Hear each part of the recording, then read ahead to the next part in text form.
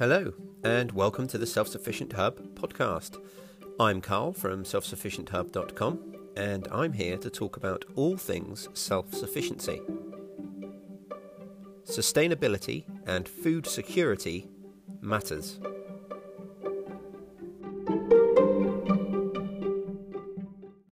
Hello everyone, and welcome to episode 168 of the Self-Sufficient Hub podcast. I hope you're all safe and well. Today is an oddments episode, which means I can dot all around the map and visit lots and lots of different topics. For those of you new to the show, perhaps wondering what an oddments episode is, an oddments episode is where I touch on lots of little things that don't necessarily warrant their own episode, and little things that I've been doing around the property here, and get you guys all caught up with my journey.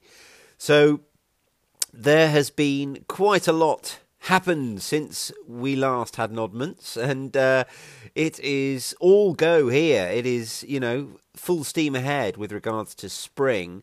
The goats are kidding, so we've got 3 female goats, and they were all bred, and we were expecting them any time from last Saturday onwards. Well, the first girl gave birth, I think, Tuesday.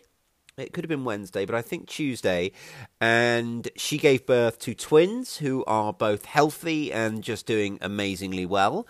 And Fern, who is our oldest goat, she's been suffering with some bow-leggedness, and we've had the vet out and we've had to splint up her leg, and we've been really desperate, really, for her to have her kids, just so that she could lose some of the weight she's been carrying.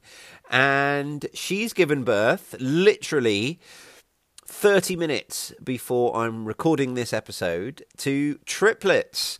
And she is a fantastic mum and looking after them all really, really well. And as soon as I finish recording, we'll be going back outside just to check they're all okay before I get to bed. This is going to be the fastest turnaround, I think, on a recording and releasing that I've done. I am recording this as I speak. It is 6:45 p.m. on Friday. I usually record these episodes a little bit in advance, but it's been just such a hectic week, and I kind of left it to the last minute because I wanted to report on our kids, on our baby goats. And so we're at 2 out of 3 now insofar as births. We've got 1 more to go. Now, last year, the same 3 female goats, the same 3 nannies, each kidded, and we had a total of 4 kids. We're up to a total of 5 already, and we've only had 2 of the 3 give birth so far. So who knows where we'll be by the end of next week. Anyway, so that's that. Really exciting times. And of course it means that goat's milk is just around the corner, and we'll be milking our goats, and hot on the heels of that will be cheese making and all the other home dairying that we do here. So it's really, really, really exciting. So it's really great that Fern has now had her kids and released some of that weight. So it'll be interesting to see over the weekend how she's walking, how she's doing. It would be nice if we could think about, well, we'll have to change the dressing and her splint. So that's another thing we've been up to. We've been basically changing every, I would say, 6 days on average. So we've changed it twice so far since the vet's been, her splint. And it's just a case of taking off the old covering and just making sure that it's all not rubbing and what have you underneath. Now, the bow-leggedness, when the vet came, the vet said that the bow-leggedness was nothing that she could really attribute to anything sinister, nothing we should think about as, a symptom of something more problematic. It was probably just a combination of her age, her excess weight with the pregnancy, and also the hormones that their bodies kick out when pregnancy is approaching to just sort of loosen everything up, and it's probably loosened up the ligaments in her leg and caused that little bit of bow-leggedness. And hopefully with this splint, it'll allow it all to kind of recover a little bit, and then after we take it off in another week or two, when she's not been carrying quite so much weight, hopefully it'll return to normal. But if not, at least it shouldn't get any worse. That's the plan anyway. So that's what we've been doing with the goats, and then obviously lots of monitoring them for kids. So yeah, super happy and really exciting times. Who doesn't love baby kid goats? And if you go on YouTube, I've put a video up there of the first kids that we had, and you'll be able to see me there hooting and hollering like a 5-year-old. And I've literally just taken some footage, which I haven't yet had a chance to do anything with, but we've got some footage of the actual Fern's kids being born, so I will be uploading that in due course as well. So that's the goats covered. That's where we are with the goats, and the plan for them as we go forwards is obviously just we're going to make sure that we're feeding them really well.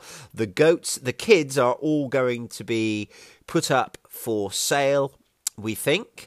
Of course, things are subject to change, but that is the plan at the moment.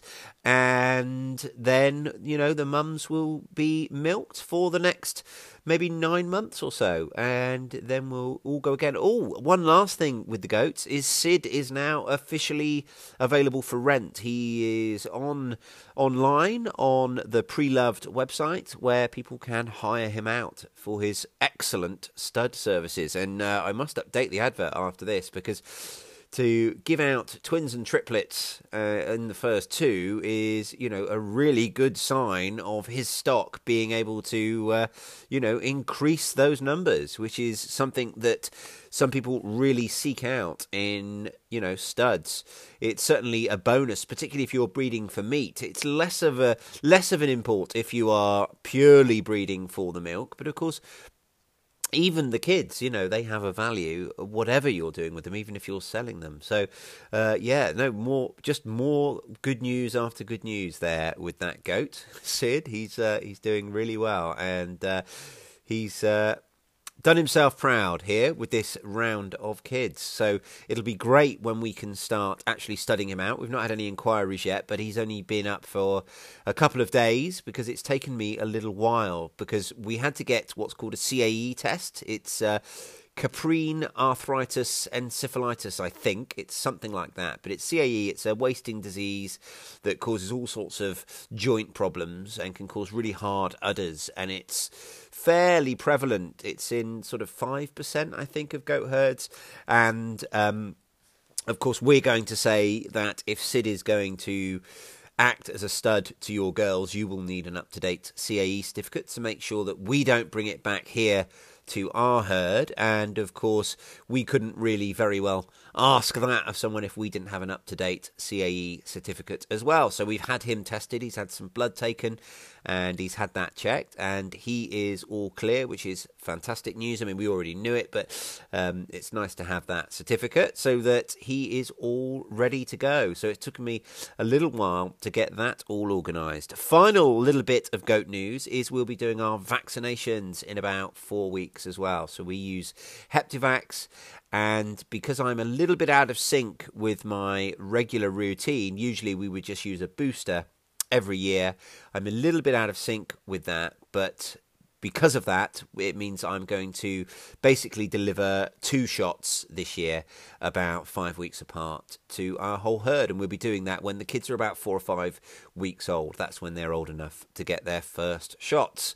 So that is you properly up to speed with the goats. I can't think of anything else to share with you except that I am going to be doing a few episodes coming up on goats. We're going to be talking about, you know, if you want to get a goat, where do you start? We're going to be talking about some real beginner stuff and talk about different breeds, etc., etc. So that's going to be coming up in the next few weeks. So if you're worried that I skipped over something there and it was something you wanted to know a little bit more about, then fear not, dear listener, because I will be covering this ground in much more detail in the coming episodes.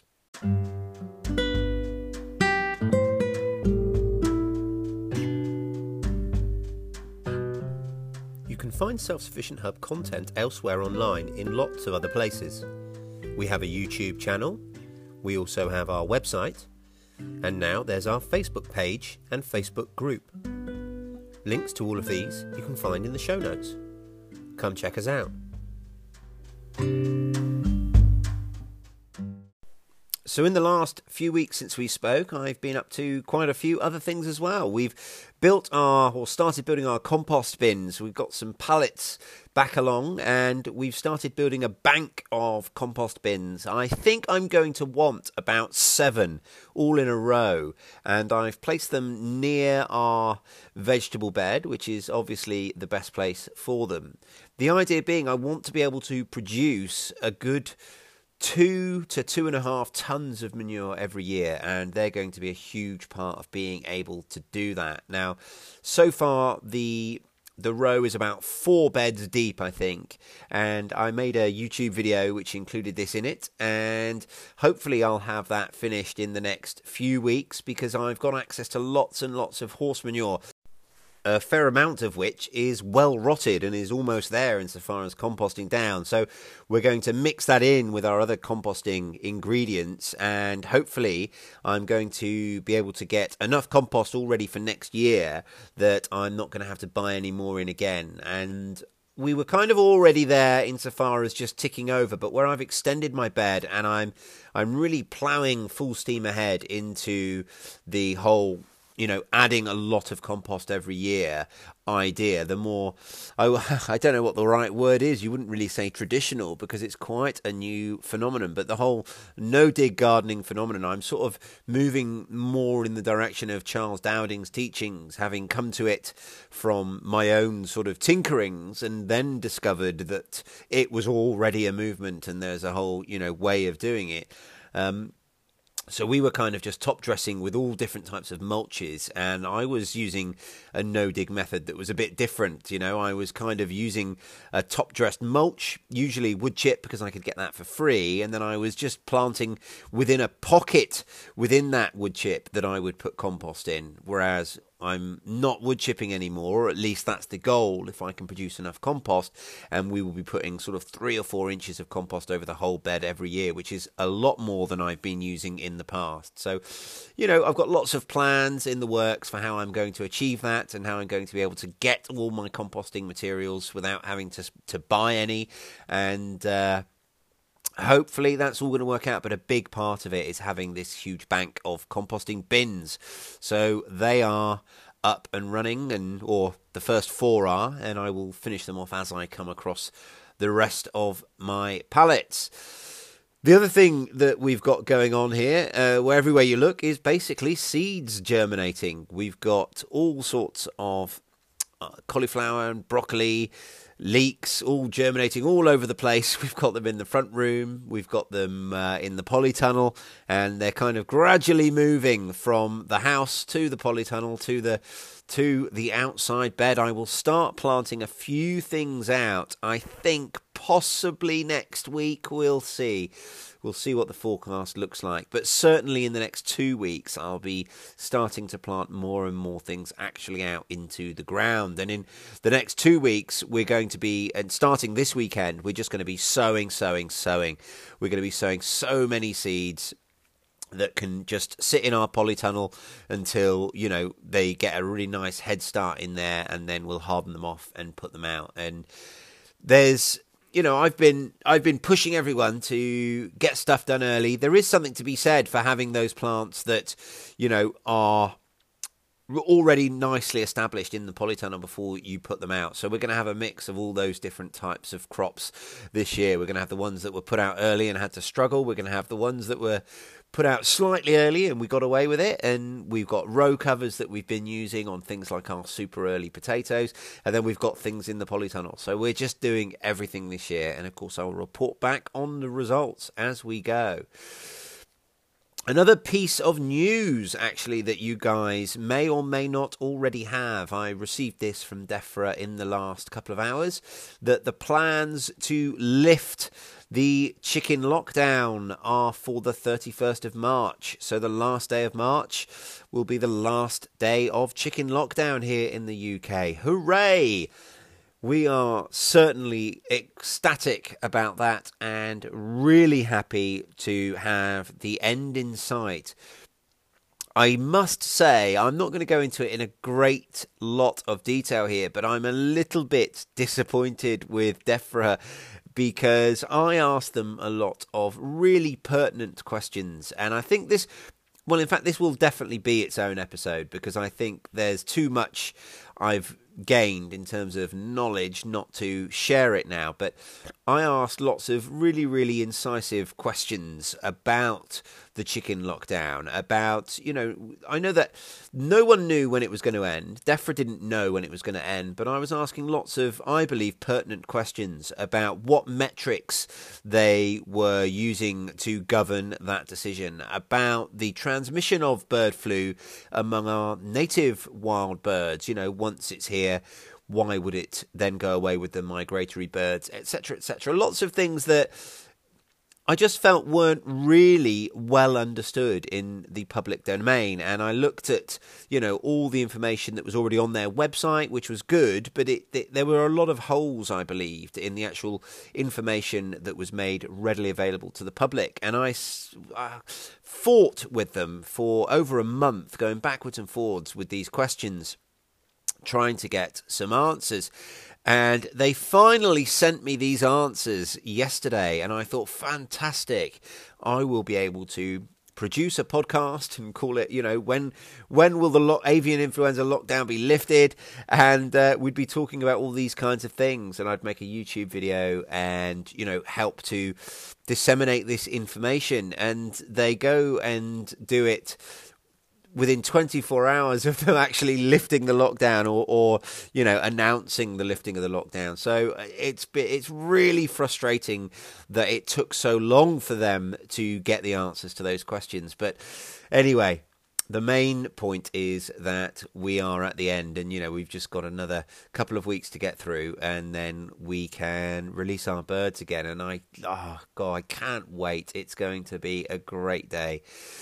So that is the birds, that's the chickens, we've covered the goats, we've talked about the avian influenza, well, I was talking about my compost bins and my seedlings, so what's next? Well, I found, and this isn't really homesteading news, this is more podcast news, I found actually a way to see your guys' amazing reviews that aren't in my geographical zone. So you may have heard me mention in the podcast a few times that when you leave me a review, if it's left in the UK, I get to read it, but anywhere else in the world, I don't. But I found a way that I can see them all. And so I just thought I'd share a couple of them with you now, and I'll share a couple of them another time down the line to, get them all shared on the show, because I've shared the ones that I could see in the past, but people who leave reviews in places like America, I've never been able to see it. So we'll start with this one. This one was left all the way back in April last year, and it's from B. Albert in America, and it's called, the review is titled, A Real Treasure. This is an excellent podcast. Each episode is chock full of useful info for anyone trying to gain more self-sufficiency. Carl has opened up a new world of small homesteading that is accessible to anyone with a small backyard. 5 stars.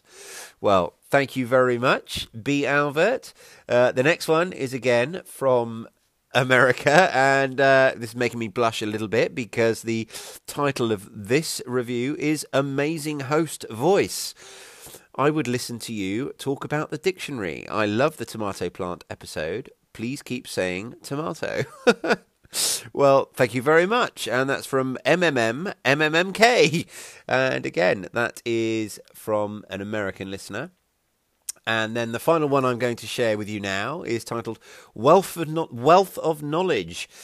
Luckily, I stumbled upon Carl's podcast and then YouTube channel as me and my wife are getting more and more into self-sufficiency lifestyle. We're moving into a 6-acre farm within the next 2 months and getting all of our ideas for livestock and gardening together now. Carl's short and easy to digest podcasts are perfect to listen to while at work and full of great knowledge. We couldn't wait until we moved into our farm and went ahead and installed 3 raised beds at her parents' house using the no-dig method Carl talks about. Keep up the good work, and thanks for all the food for thought. And that is from Bill and Michelle in Maryland, USA.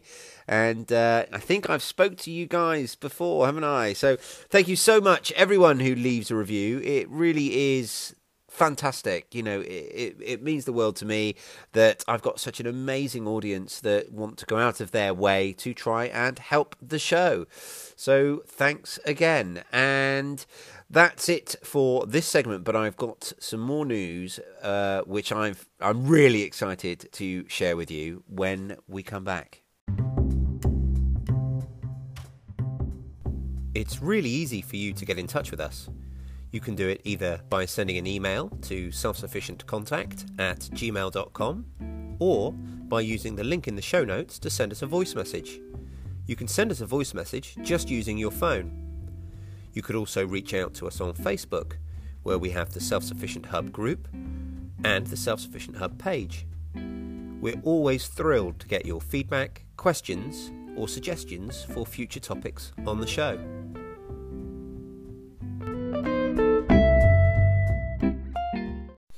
So I was privileged enough to be invited to a place called Tinker's Bubble in Somerset.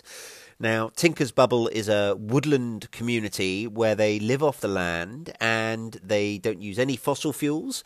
They get all of their, any electric that they use, which is very, very minimal, is from solar panels or turbines.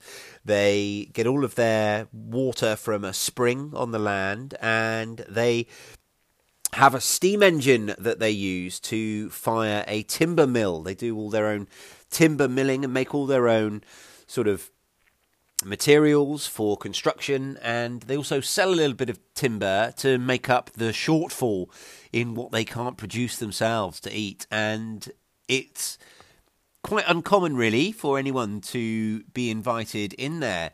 And they invited me so I could share it, really, on the podcast.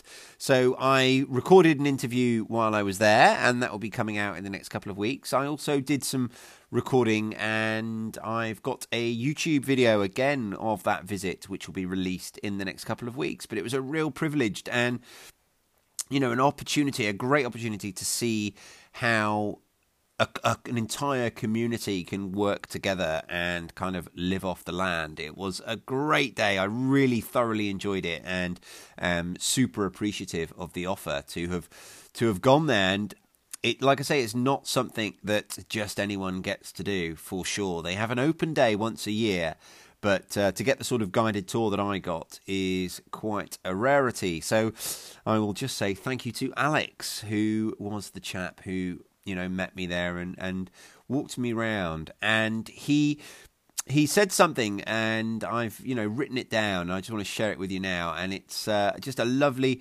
thing, a food for thought. And he said that he loves doing what he's doing, and he feels that, one of the big bonuses of living off the land, of producing your own food and working with nature. And I'm going to quote him now, as he says that because what we are dependent on becomes more visible to us.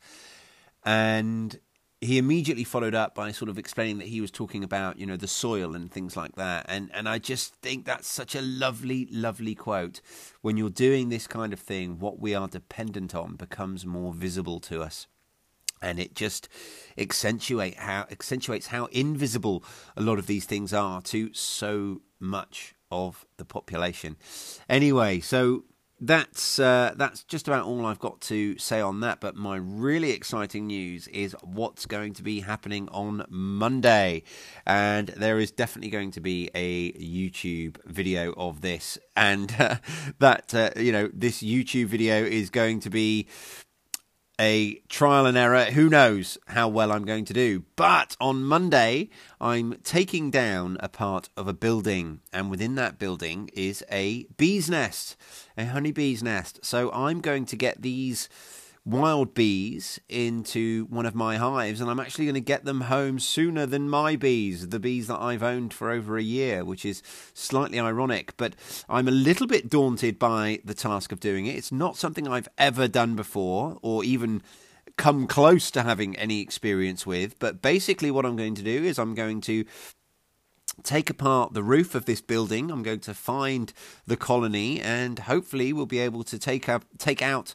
sort of the sections of the comb with the colony and all of their stores and everything else in it, and basically fit that into my beehive. And hopefully we'll get the queen across, and they'll all use their pheromones to communicate with one another, and they'll all find their way into their new home, which is going to be my hive, which will then come onto my property. So how that goes, it sounds very simple in principle, and with zero experience, and I've been unable to find an experienced person to come and help me, because it's got to be done on Monday, really, because there's quite a tight schedule. This extension on the property that I'm taking down, there's another extension going up, and there's a timber frame company coming to erect a timber frame, and quite a tight schedule to get the old one down and the new foundations poured and what have you. So it does have to happen Monday, and yeah, I've got no one to help me, but I will have my camera, I will be filming it, and that will be going up on YouTube.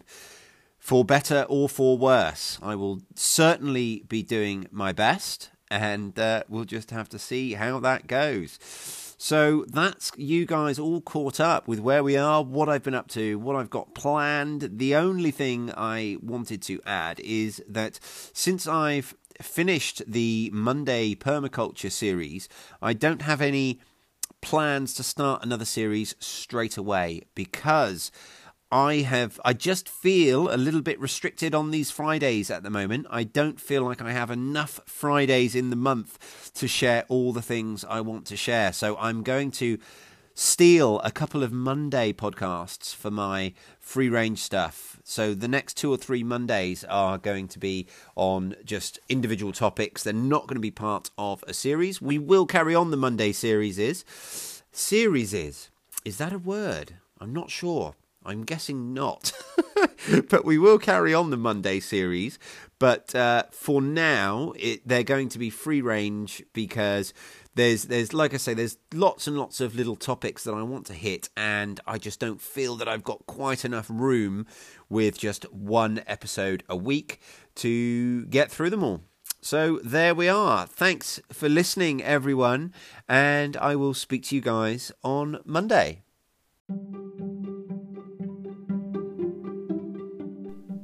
If you find this podcast valuable, there's several ways you can support it. The easiest of which is to rate and review it wherever you get your podcasts. You could also talk about it or share it wherever you post online, including your social media pages. And now you can support the podcast directly by becoming a patron at patreon.com/self-sufficient-hub. However you support the podcast, we really appreciate it. Thank you for listening. See you soon.